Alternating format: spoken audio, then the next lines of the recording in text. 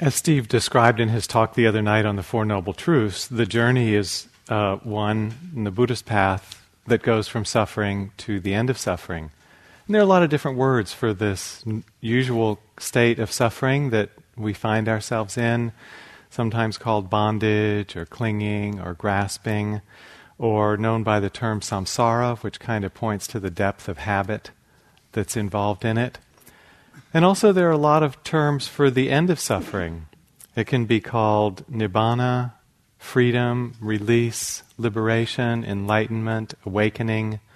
So all these terms describe the journey and kind of the spectrum of the journey that we're on. We go from the state of bondage to the state of freedom. And in the talk tonight, I want to discuss this quality of freedom and how it relates to the path, how it's a part of the path itself. So the subject of this talk is unentangled knowing. For you who are not native English speakers, this term unentangled is an odd term. The term tangle refers to a twisted mass of usually yarn or string or hair that's gotten all mixed up, like you've taken a ride in a convertible and then when you go to comb out your hair, it's all twisted together. And then we put the word entangle in front of it, and that's the verb. That's how things become knotted, twisted, and snarled up. And so the word un in front of entangle means we undo that tangle that has been formed. So this is the term unentangled knowing that appears in a translation of a talk from a Thai lay woman teacher. Lay teachers in Thailand are a little bit rare to begin with. Lay women teachers are rarer still. This woman's name was Upasika Ki. Upasika means a lay woman supporter, and Ki was her name. She taught from the 1950s through the 1970s, and she has a wonderful book that's a collection of her talks called Pure and Simple. She was relentless in pointing practitioners back to the very central question of Dharma practice, this question of bondage and freedom. And all her talks hit this point again and again and again. So her book is highly recommended. She's a very strong teacher. This is the sentence that this phrase comes from. She was pointing people to develop, quote, an inward staying, unentangled knowing, all outward turning cast aside. So we'll come back to this quote. We'll fill it in a little bit and come back to it later. This is kind of the gist of the talk.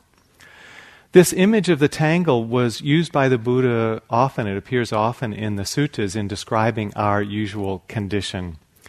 He commented at one point in the Anguttara Nikaya, the world is smothered and enveloped by craving like a tangled ball of yarn. Craving creating the tangle of all our desires running in so many different directions that they get twisted up with one another and we get enmeshed in competing desires. And in the Samyutta Nikaya, there's this exchange where a questioner comes up and asks the Buddha, poses a question. And you should know in this exchange that Gautama is his family name, the Buddha's family name. And so some people called him Master Gautama or just Gautama. So the questioner comes up. They say, a tangle inside and a tangle outside. This generation is entangled in a tangle. Things haven't changed very much, have they?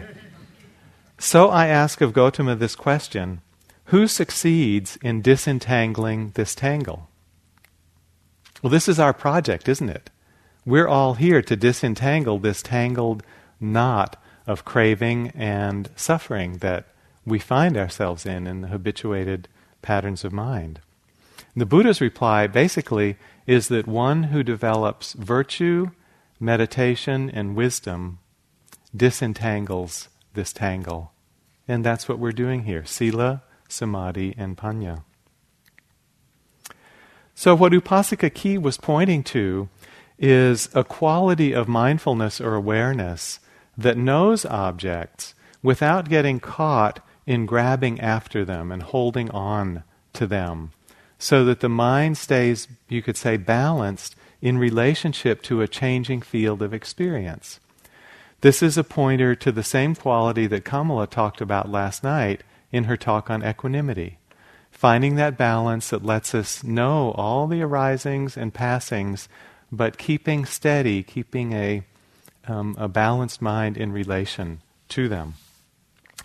It's the same pointing. Tonight I want to kind of draw out or emphasize the freedom quality that's intrinsic in that place of equanimity, and that is one of the reasons we practice for unentangled knowing. So we're fully aware, that's the knowing piece, and we're not entangled, meaning that we're not getting hooked into latching on to these objects out of greed or aversion. But we're seeing clearly. So greed is not happening through hanging on, aversion is not happening through pushing away, and we're fully aware, so delusion isn't happening either. So unentangled knowing is a state that's relatively free from these three afflictions of greed, aversion, and delusion. These moments happen for us. You could call it moments of equanimity or moments of unentangledness throughout the day, but they may be subtle and pass quickly, and if we're not trying to tune into them, we miss them. So also this talk is just an encouragement not to do anything different in your practice, but to begin to notice when the mind is in this place of balance and non-reactivity. And in that place, begin to feel for yourself the kind of freedom that you can feel in a moment here and now. As part of the talk, I want to review a few approaches to meditation that kind of head directly in this general direction. All of our practice heads toward this greater equanimity and freedom. And there are three practices I'm going to talk about in the second half, specifically oriented to bringing out this quality of unentangled knowing. But before we go there into the area of freedom, we have to understand a little more clearly how we get bound, how we get caught. So I want to describe in a little detail how bondage takes place on a moment-to-moment basis. The Buddha's basic outline of bondage and freedom is the Four Noble Truths, as Steve described the other night.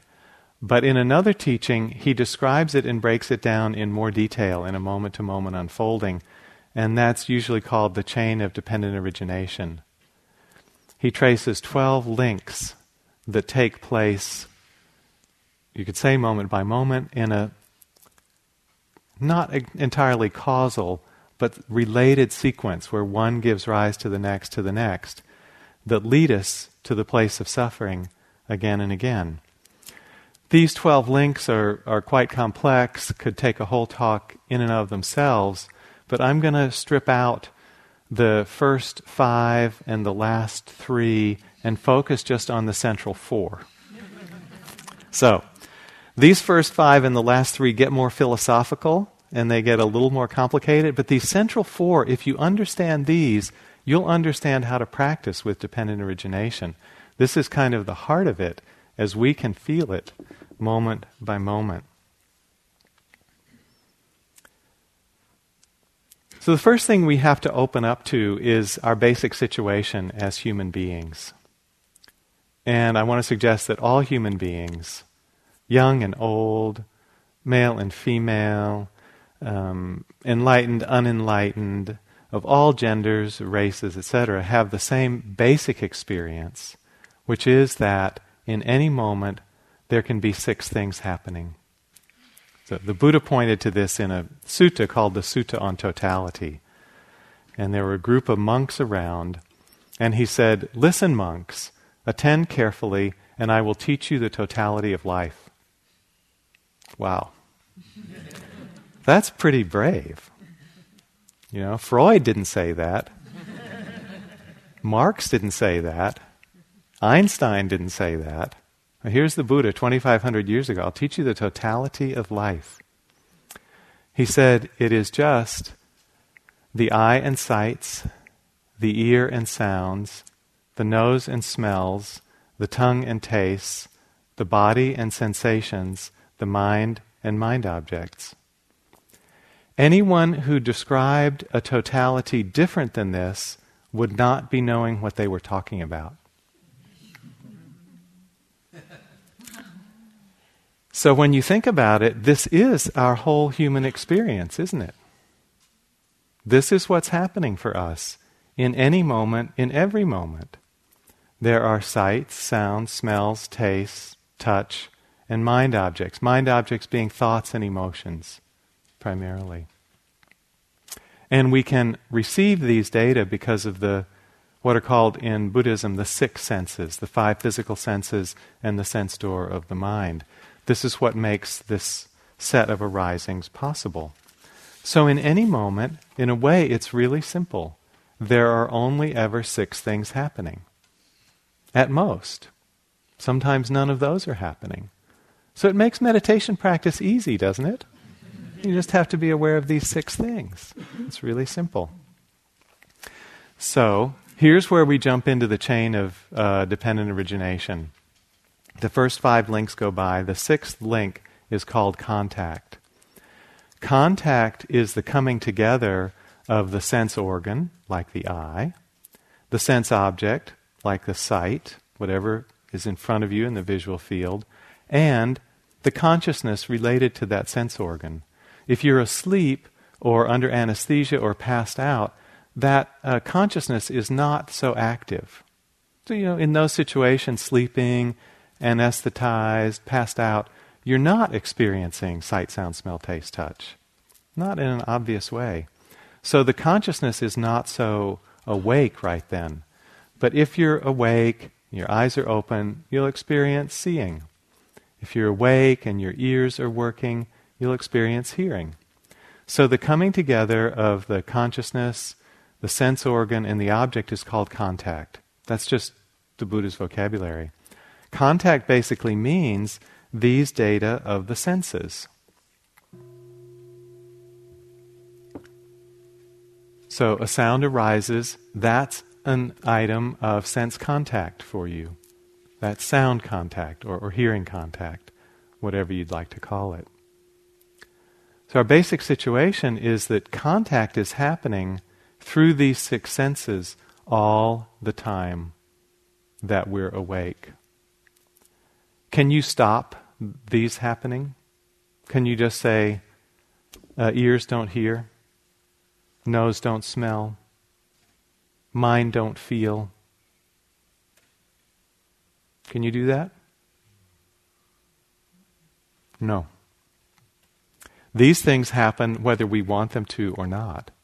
And our situation as human beings is that we're constantly being contacted by these different phenomena of the six sense doors. Now, this wouldn't be problematic if they were all pleasant all the time. But they're not. They alternate, sometimes pleasant, sometimes painful. So, we're sitting here, we're sensitive beings, so these things are impacting us all the time. How do we respond? So that's the next link in the chain of dependent origination. It's called feeling tone. The Pali word is Vedana. Feeling tone means that every one of these moments of contact might be pleasant, or it might be painful, or it might be neither. We'll call that neutral. Pleasant, painful, or neutral. This is important because it conditions the reactive formations. When something is pleasant, if we're not paying attention, what do we do in relation to it?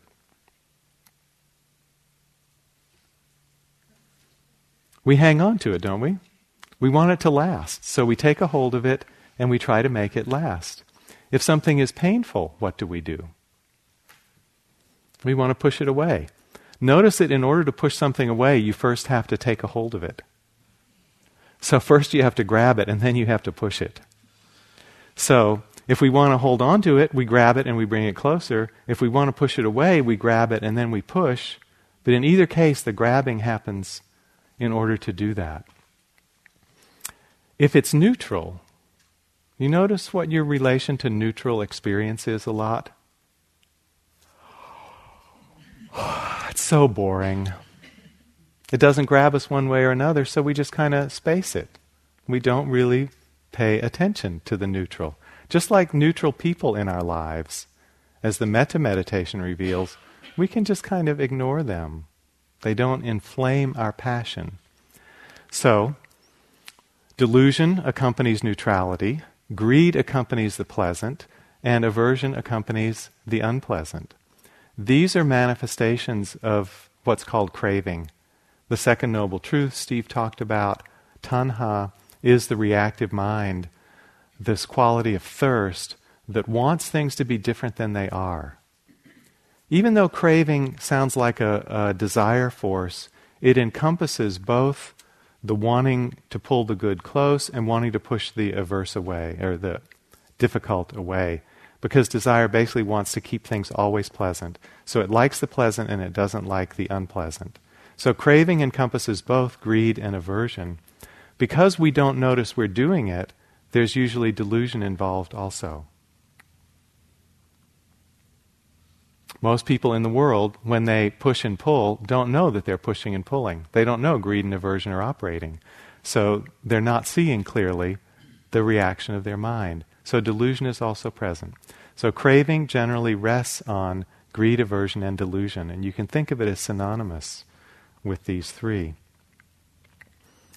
So craving is provoked by the feeling tone, and then it leads into this grabbing a hold of, which is called clinging.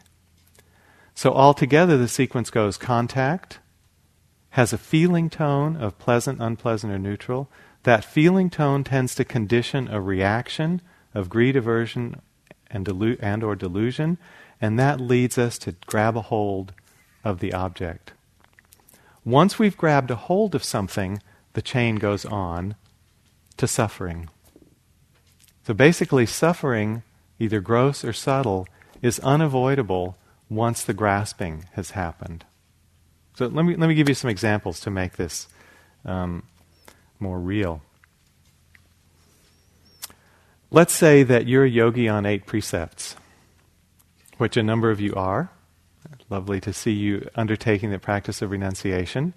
You go into the dining hall at tea time to get your modest glass of juice, and you see this little sign, ice cream on back table. And you think, why did I take 8 precepts now? Ice cream is like my favorite food, and I can't have it? Well, maybe I'll take some and put it in the yogi fridge overnight. But it's ice cream, it's going to melt if you put it in the refrigerated compartment. So you can't be an 8 precept person being seen hoarding ice cream. That wouldn't look good on the yogi resume. So then, you could get into a whole story about this. Maybe I should go off 8 precepts just for tonight. I'll have a little bit of protein first, and then I'll be ready, and I'll go over and I'll have the ice cream after. And I could just go back on 8 precepts tomorrow night. But I wouldn't feel totally committed. I made this pledge. I'm just going to do it. I said I would just do it. But I'm really hungry tonight. I didn't really take enough lunch, and now I'm feeling hungry. And I love ice cream. Why did they have to put it out tonight? Why couldn't they have waited till the last lunch? And what am I going to do about this? And so you could get caught up in this spinning for a while, and you could kind of feel disappointed for like the next hour about being hungry and not being able to have the ice cream. And then at some point, this whole issue would just fade away and it'd be over and gone.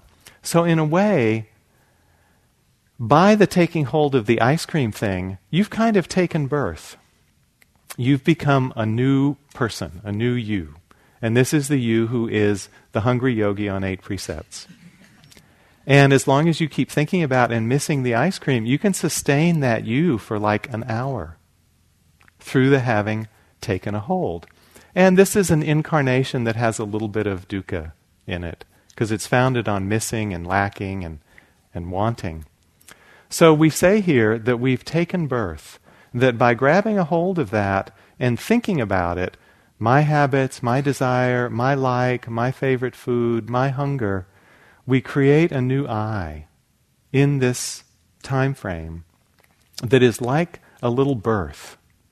It's like we've given birth to a new person who is, let's call it, the hungry yogi. So the hungry yogi exists for like an hour. That lifespan is full of wanting and incompleteness and frustration. And at the end of the hour, the hungry yogi passes away. And then you're just back in walking meditation, appreciating the hills and the sunset light and all of that. It's fine again. But that birth, which was born from grasping, was not a happy one. Okay? So there are also happy births. You come into a sitting, you sit down, really present. Oh, I feel great in my body. My attention stays where I put it. The mind isn't wandering. I'm starting to feel steady and stable. My body feels relaxed. My mind is still. This is the meditation I've always knew I could have. So by becoming, let's say, aware of that and then grasping it, then we become someone, I'm a good yogi in a concentrated state. And now I'm a good meditator and I love it. I've struggled up to now, but now I love meditation. So we go out for a walking period, we go through our walking, we're pretty present, and we sort of can't wait. I can't wait to get back and be in that concentrated state again. I just know it's going to be there for me. So we go back in and we're really looking forward. I'm going to have that excellent sitting, my very best sitting, all over again. It was so blissful and peaceful. And we sit down and it's all gone. The body's kind of cranky and the mind is all over the place, a lot of thoughts, a lot of energy, a lot of restlessness. We can hardly find the breath, much less stay with it. And then we're hugely aversive. How can this happen? I'm a concentrated yogi. How can this go away now? I'm really frustrated. I'll try really hard to get it back. And so we get really close to the breath and I'm not going to let one go by. And then we just get tighter and tighter. And our concentration just leaks away. So in this case, by claiming the good concentration and the result, the fruit of the meditation, we've identified with it and we've given birth to the good yogi or the concentrated yogi. And we think that will extend into the future. So we have this new identity, we take it out for a walk, we come back and it goes away. And then that going away is painful. The concentrated yogi dies at that point. And it's a painful death. So either we grab a hold of something painful and then we have an unhappy life, but a pleasant death. Or we grab a hold of something wonderful and we have a happy life, but a painful death. So either way, there's suffering that comes out of our having clung and kind of formed this new identity. In either case, eventually we come back to balance. We do return to this state of balance where we've let go of the holding. We've released it, and then we're again kind of open to everything that's coming and going, more or less. And this is the place in meditation we become more and more familiar with.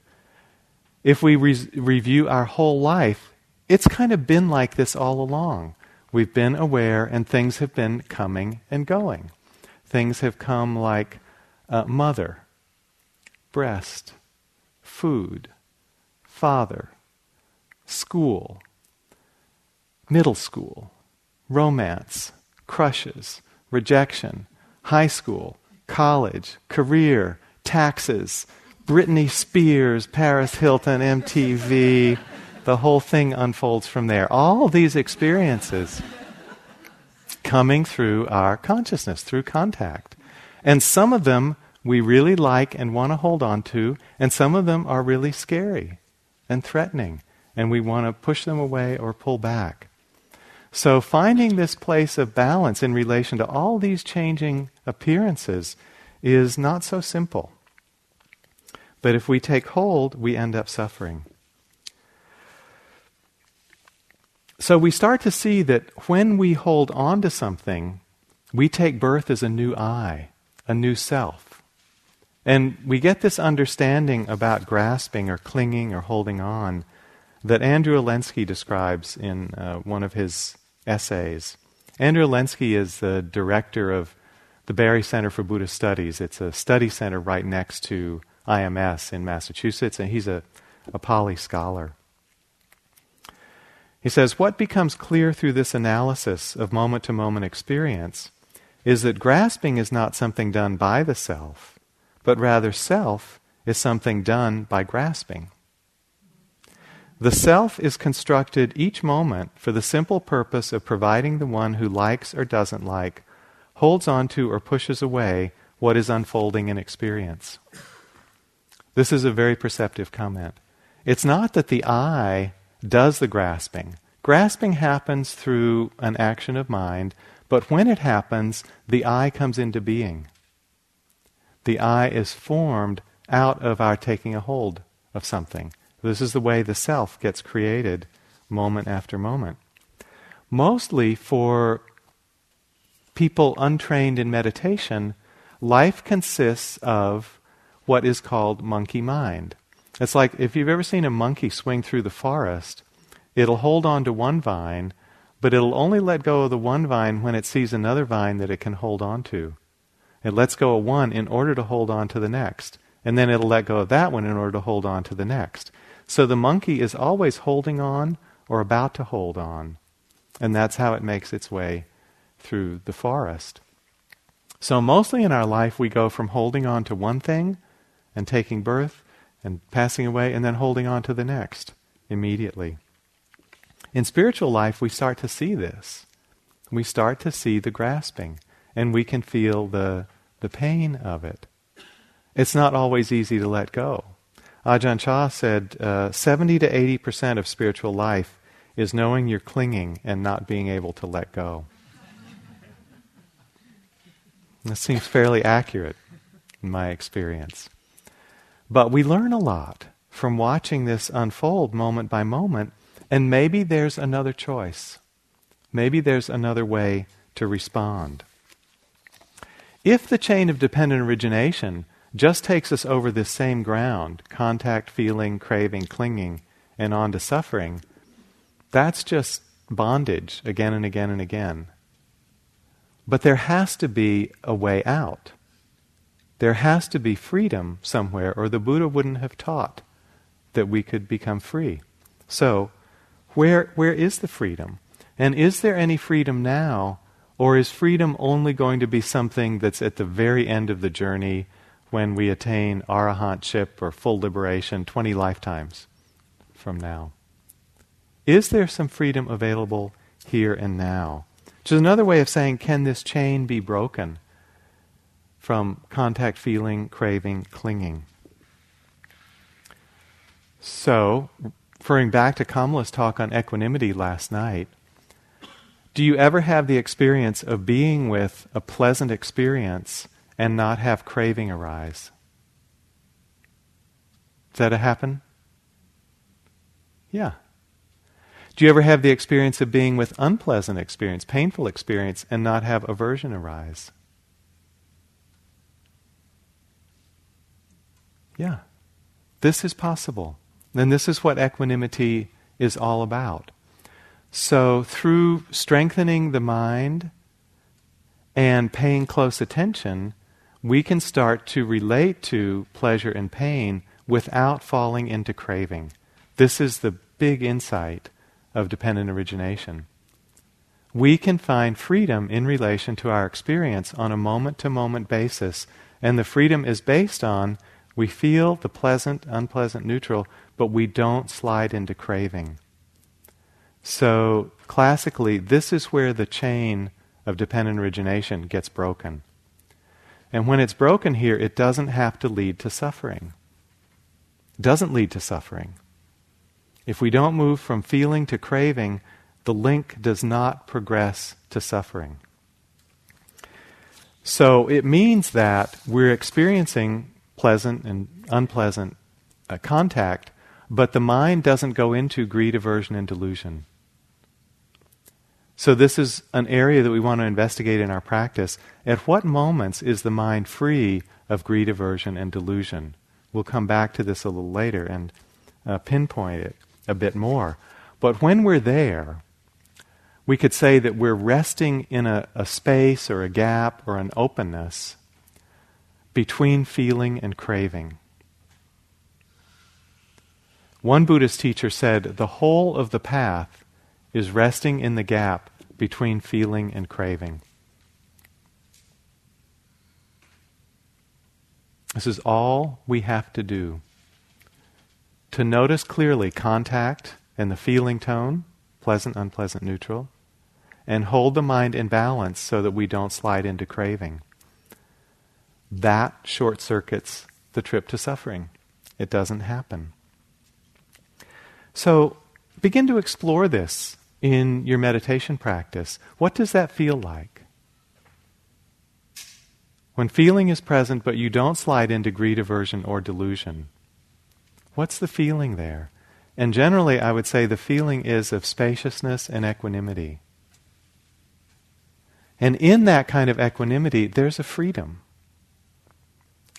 In that moment, by not being embroiled in reactivity, we have a space that feels free. It feels open, can feel light, can feel peaceful, can feel wide. From that space, loving kindness and compassion and joy come more easily. So this is a place, at least relatively, of freedom. That kind of gap, that resting then, is not being determined by the conditions at the six sense doors. Pleasure and pain are coming, but we're not falling sway to their conditioning. We're resting in a place that's not determined by them. And you could say in this, we're moving a little bit out of the conditioned realm and into the unconditioned realm. This is from Ajahn Chah, Jack Kornfield's first teacher. It's a little long, but please be patient. It's a nice piece. The Buddha talked about conditioned and unconditioned things. Conditioned things are innumerable, material or immaterial, big or small. If our mind is under the influence of delusion, it will proliferate about these things, dividing them up into good and bad, pleasant and painful, likes and dislikes. Why does the mind proliferate like this? Because there is still the belief that all these things are oneself or belong to oneself. The tendency to conceive things as oneself is the source of suffering, birth, old age, sickness, and death. This is the worldly mind, spinning around and changing at the directives of worldly conditions. This is the conditioned mind. The unconditioned refers to the mind that has seen the Dhamma, the truth of conditioned things as they are, as transient, imperfect, and ownerless. When we know conditions as neither ourselves nor belonging to us, we let go of conditions and attain the Dhamma. We enter into and realize the Dhamma. When we attain the Dhamma, we know clearly. So when we rest in this gap, we're not taking birth. We're not taking on a new self, a new incarnation. And because we're not taking on a new incarnation, we're not subject to death at that point. So another word that's used for this coming into birth is the word becoming. I mentioned that a lot of people came to talk to the Buddha during his life and asked him a lot of questions. So there's one kind of sweet passage in the Sutta Nipata where these Brahmin youths have all gotten together and come to visit the Buddha. Brahmins at the time were in a school that was not particularly appreciative of the Buddha's teachings or lineage. It was the established ecclesiastical order of the Buddha's time, connected with Hinduism later on. So these Brahmin youths, there's something very sweet about them coming to seek counsel from a teacher who's outside their own lineage. So one youth whose name is Todeya asks the Buddha, for one who is freed, what is that liberation like? Wouldn't you like to have asked the Buddha this? Wow, what's it like where you sit? So the Buddha replied, that sage is without desire. He has nothing. He is unentangled in becoming. No desire. Having nothing, that is owning nothing, unentangled in becoming. So that means not generating this new self through clinging over and over again. Ajahn Chah had another pointer. You can imagine him teaching in Thailand in an outdoor hall. The temperature is very mild there, even in the evenings. So most of the talks are given in halls outdoors. So there's a floor and then pillars going up on the sides that support the roof, but there are no walls. So it's just open air. So you can imagine Ajahn Chah in one of these settings. And he points and he says, the roof is a becoming. The floor is a becoming. But in the empty space between the roof and the floor, there's nowhere to stand. Where there is no becoming, that's where there's emptiness. So you can imagine, you can stand on the floor. There's existence here. You can stand on the roof. But in the space between and the empty spaces going out, there's nowhere to stand. So that's emptiness. And to put it bluntly, he continues, we say that nibbana is this emptiness. So what he's saying is that when we rest in that gap and don't go into the formation of self, we are resting in a kind of peace that is related to the goal of the whole path, this kind of supreme peace that is the goal of the whole path. And the reason it's related is because this moment of peace is not so constructed. It's not something that we've, say, put together through effort, but it's rather by non-activity, by non-clinging, that this kind of peace is disclosed in the mind.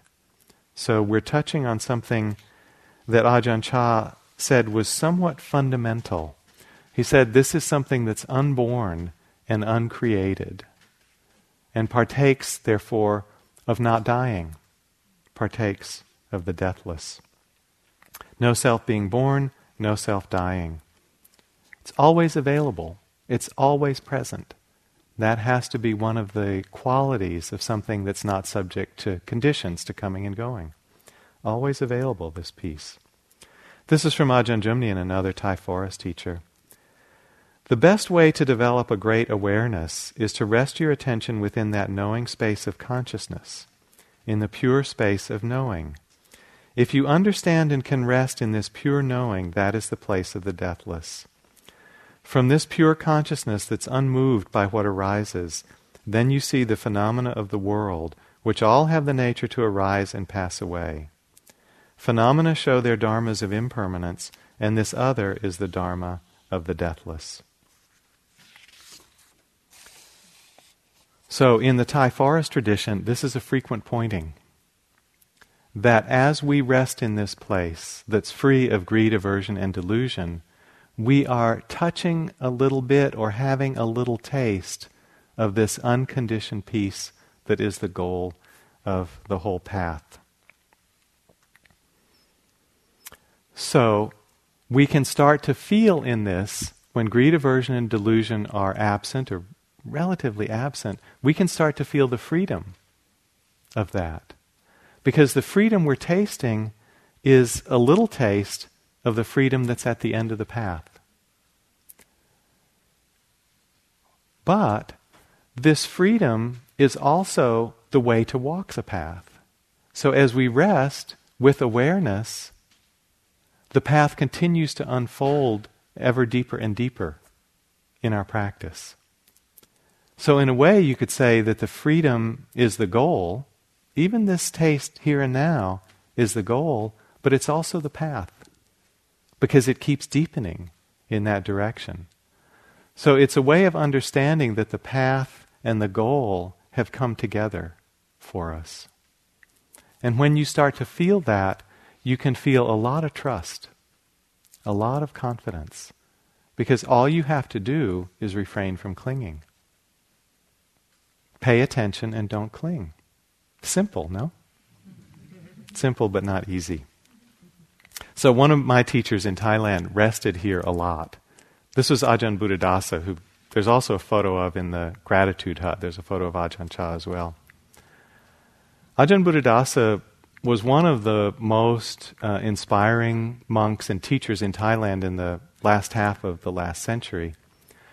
He was an iconoclastic monk because he was not afraid to speak out on social issues, So he would speak out against the government and even high officers if he felt they were not treating the people well.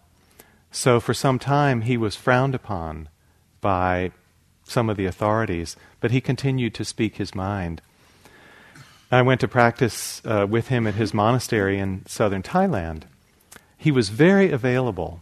He lived in the forest his whole adult life, lived very simply, and every morning he would go and sit out on a bench near his cottage, small cottage. And he would sit out there surrounded by forest roosters that would just walk around pecking the ground at his feet, and these big temple dogs, which I swear could detect Westerners and would nip at our heels, but left the Thai monks alone. So it was always a little bit of an adventure to go up and talk to Ajahn Buddhadasa anyway. But you'd go to talk to Ajahn Buddhadasa, and he'd be sitting on his bench, and as a monk I would come and do my 3 bows in front of him, and then I could ask him whatever I wanted. I could talk Dhamma with him. It was very available.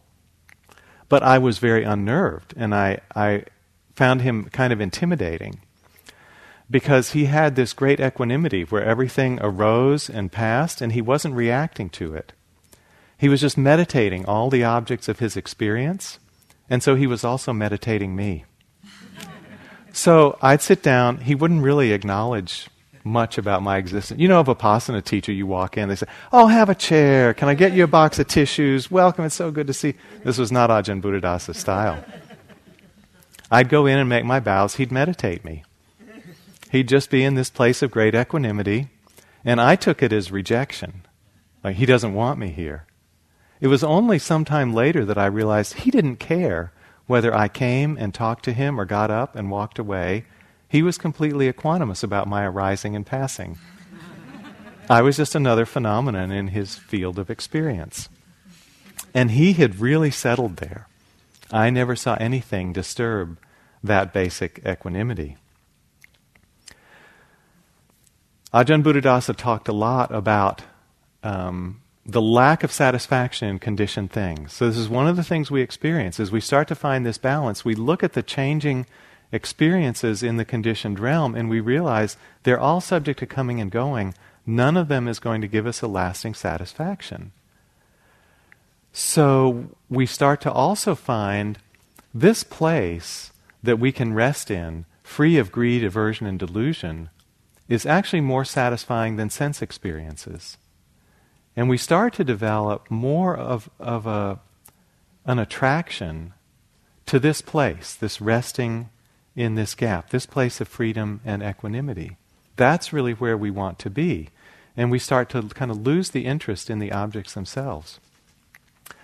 So one of the things that can support this shift, and it happens for many people quite naturally, and for some people it doesn't happen, so it's not necessary to make this shift, but something that can support the shift is we move our attention away from focusing on the objects to focusing on the quality of awareness itself. We start to get disenchanted with the objects that arise, because they're not permanent, they don't stick around, they can't deeply satisfy, but we get really interested in this quality of knowing, or you could say awareness or consciousness, that's always there, that holds these objects or receives them or knows them. Ajahn Buddhadasa called this quality satipanya. It's an interesting conjunction. You don't find it so much in the Buddhist teachings, but you find it in the Thai forest lineage. The word sati, which means mindfulness, combined with the word panya, which means wisdom. And it suggests this quality of awareness that looks out at our experience with a blend or a union of mindfulness and wisdom. This is where we want to settle in our meditation practice. This is what we want to discover, this combination of satipanya. And one way to do it is to turn our attention from the objects toward the knowing. Now, if you stay with the objects themselves, that's fine. The satipanya will also grow there. Don't worry about it. You don't have to change anything you've been doing. But some people find this other approach helpful. So, in other words, you start to turn the attention to awareness itself, moving it away from looking out and more into looking back, looking at, you could say, what is looking. So some of the words that lead in this direction are turning the attention back, turning the mind back on itself, turning awareness back on itself, becoming aware of awareness, looking back at awareness. And to get a little bit of the flavor of it, you might just, in this moment, let your eyes roam around the room. And if you like, even be a little greedy. You know, light on the things that you like and the people that you enjoy and the images of the Buddha and Prajnaparamita and the flowers, and kind of delight in that. Just let your eyes roam.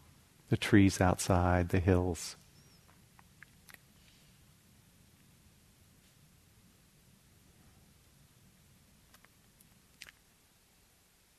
And see if in doing that there is a little bit of energetic pull toward those pretty objects.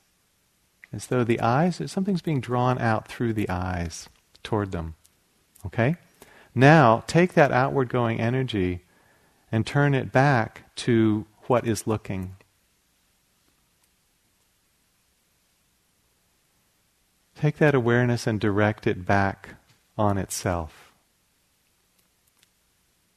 Does it feel any different when you do that? What feels different? How does it feel? What shifts? What feels different if you do that? More spacious? More peaceful? Not relating to the things? Not grasping. Okay. She said, I can't do it. That's fine. Just making suggestions to play with. And we'll make some other suggestions and you can play with these too. So, sometimes it will connect for people, sometimes it won't. Don't worry if it doesn't. It's just an alternative approach.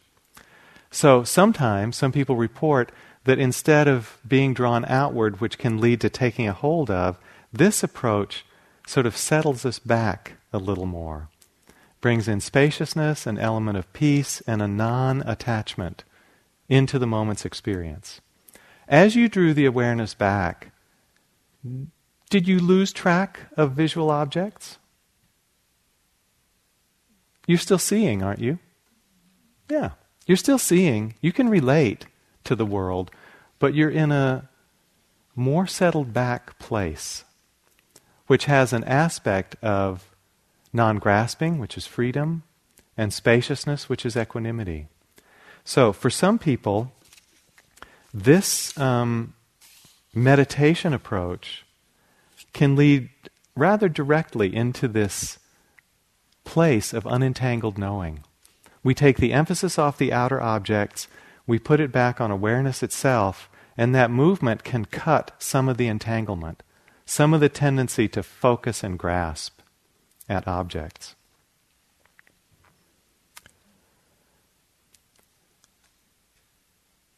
So this is a very interesting thing to explore. And what we end up exploring is the quality of awareness itself. So I want to talk a little bit about that. This is referred to in the Buddha's teachings, the word I use, by the fifth aggregate called consciousness. The aggregates are the way the Buddha described human experience, and one of them is consciousness. We mentioned this earlier. The knowing of a sound, a sight, a taste, a touch, a smell, a thought, an emotion. The knowing of that. Every time we're awake, we're knowing that. So if we hear a sound like this, we can look at two aspects of it. There's just the sound. It's a fairly nice sound. It's a pleasant sound, especially because it means the end of the sitting. It's a really nice sound for meditators. But it's a pleasant tone, nice overtones. But then we can also notice our knowing of it. You're aware of it, right? When you hear the sound of the bell, you're aware of it. So there's something in you that is conscious of it or that is knowing it. Those are all synonyms. So we can tune in directly to that knowing quality, which is there with every bit of sense experience. It's not that there are two separate things, the knowing and the bell. The way I understand it, they both come up together. So when you hear this, there's just one experience, right? That's just one thing.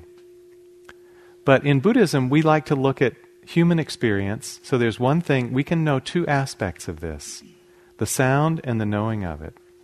So that may seem odd that there are two aspects of one experience, but it happens all the time.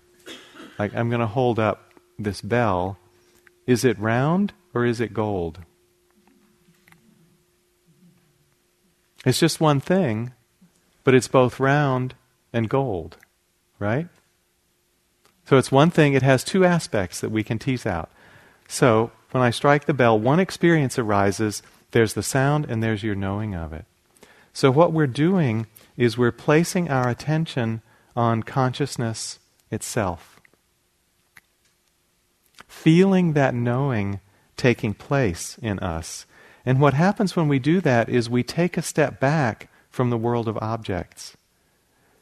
Normally we think, especially in Western culture, we think the world is made up of objects. We just take that for granted. Oh, the world is made up of, earth and roads and buildings and women and zafus and men and walls and lamps and ceilings, trees and flowers. We think that's what the world's made up of.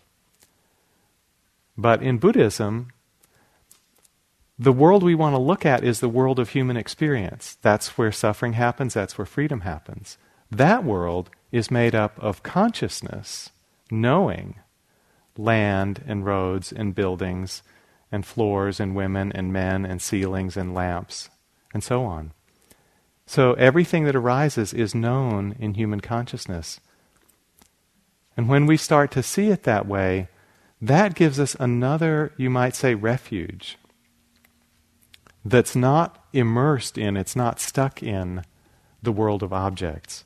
It gives us another place to go. Now, finding this quality of consciousness is not so easy. Ajahn Sumedho has this nice description of this. He said, it's just like the question, can you see your own eyes? Not so easy, is it? Nobody can see their own eyes.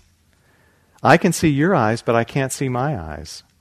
I'm sitting right here, I've got two eyes, and I can't see them. But you can see my eyes, but there's no need for me to see my eyes because I can see. It's ridiculous, isn't it? If I started saying, why can't I see my own eyes? You'd think, Ajahn Sumedho's really weird, isn't he? Looking in a mirror, you can see a reflection, but that's not your eyes, it's a reflection of your eyes. There's no way that I've been able to look and see my own eyes, but then it's not necessary to see your own eyes. It's not necessary to know what it is that knows, because there's knowing. Ajahn Chah put it similarly. He said, don't worry about not being able to grasp this awareness or find this awareness. You're riding on a horse and you're asking, where's the horse? It's working for you. So just notice your awareness to the extent that you can notice it. This is one way, one meditation approach to step back from enmeshment with objects. I want to mention one other briefly. In the last several years, some of us, I think all four of us teachers, have been relating to a Burmese teacher named Sayadaw U Tejaniya, who I think Steve originally met in Burma and has since brought over to the West, and Sally and I had a chance to practice with him at IMS when Steve brought him over a few years ago, and Kamala has spent time with him also, and whose teaching we've really appreciated. Steve mentioned something the other day about, or maybe Kamala said it, about not being so concerned about the objects of mindfulness practice, but more concerned with the quality of your awareness. This is a pointer from U Tejaniya, who says, follow your usual meditation technique. You can be aware of sounds or breath or body, emotions or thoughts, but always notice how are you relating to them. And he had 3 simple questions to check your relationship. And he said, check this often. Are you relating to them with greed? And you'll know this if you want something else to be happening. So you're experiencing a moment, but you look and you see you want something else to be happening, then there's greed in the mind. Or are you wanting something to stop happening? The pain in the knee, the ache in the back, the mood of restlessness. Then there's aversion at play. Or are you not in touch with what's happening? Are you spacing out? Then there's delusion. So he says, check. What's the attitude of the mind to your experience? Is there greed? Is there aversion? Is there delusion? And you can feel into these just in the moment. So the way I began to practice with these, I was using many of the same objects that we've talked about here: breath, body, sounds, thoughts, emotions. And then regularly I would start to check, is there greed, aversion, or delusion? If there is, you don't judge that, you just become aware of the greed, the aversion, or the delusion. As I got more familiar with it, I could check more often. So I started checking maybe 5 times every sitting. I'd ask these 3 questions. If there was greed, aversion, or delusion, I'd know it. Then as I got more familiar, I would check like 10 times a sitting. And as it got more familiar, I would never stop checking. My main meditation was checking my mind to see if it was tilting into greed, aversion, and delusion. So in that way, the meditation becomes, am I falling into craving, greed, aversion, delusion, or am I free of it?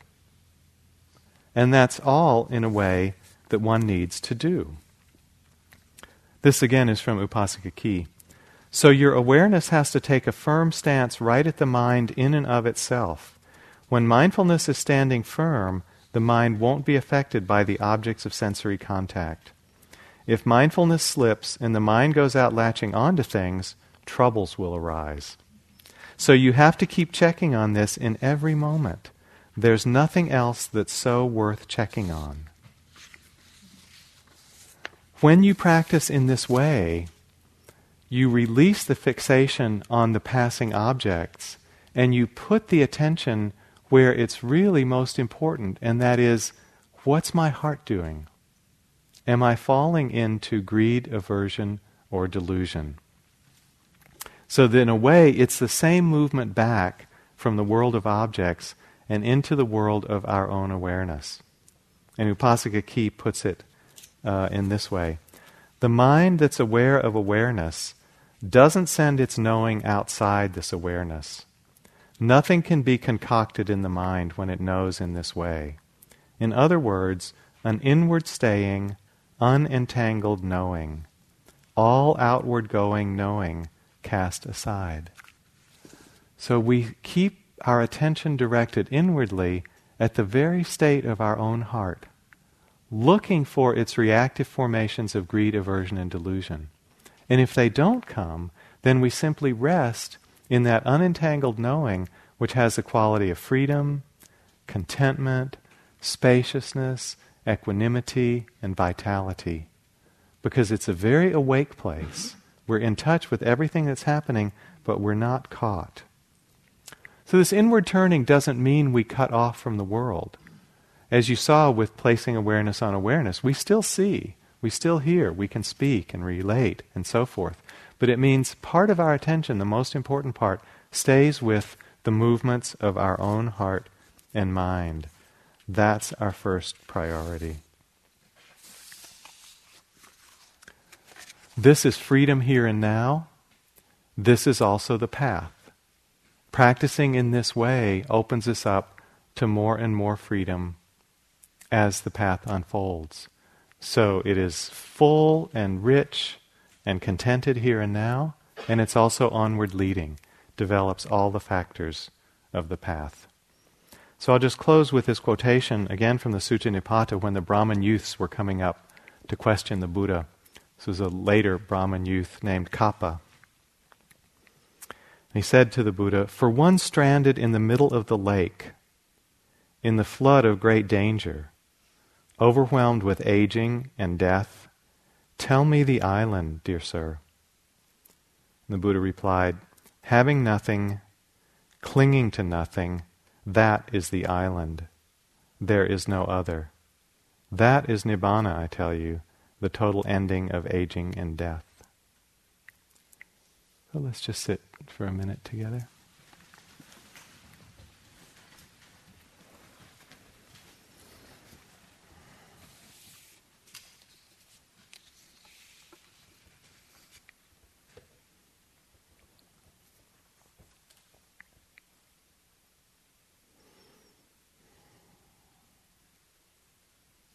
Having nothing, clinging to nothing, that is the island.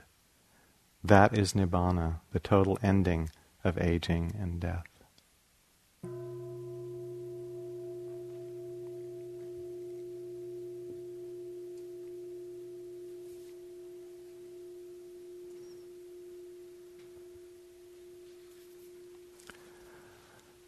So thank you for your attention. We have about 30 minutes for walking, then the last sitting.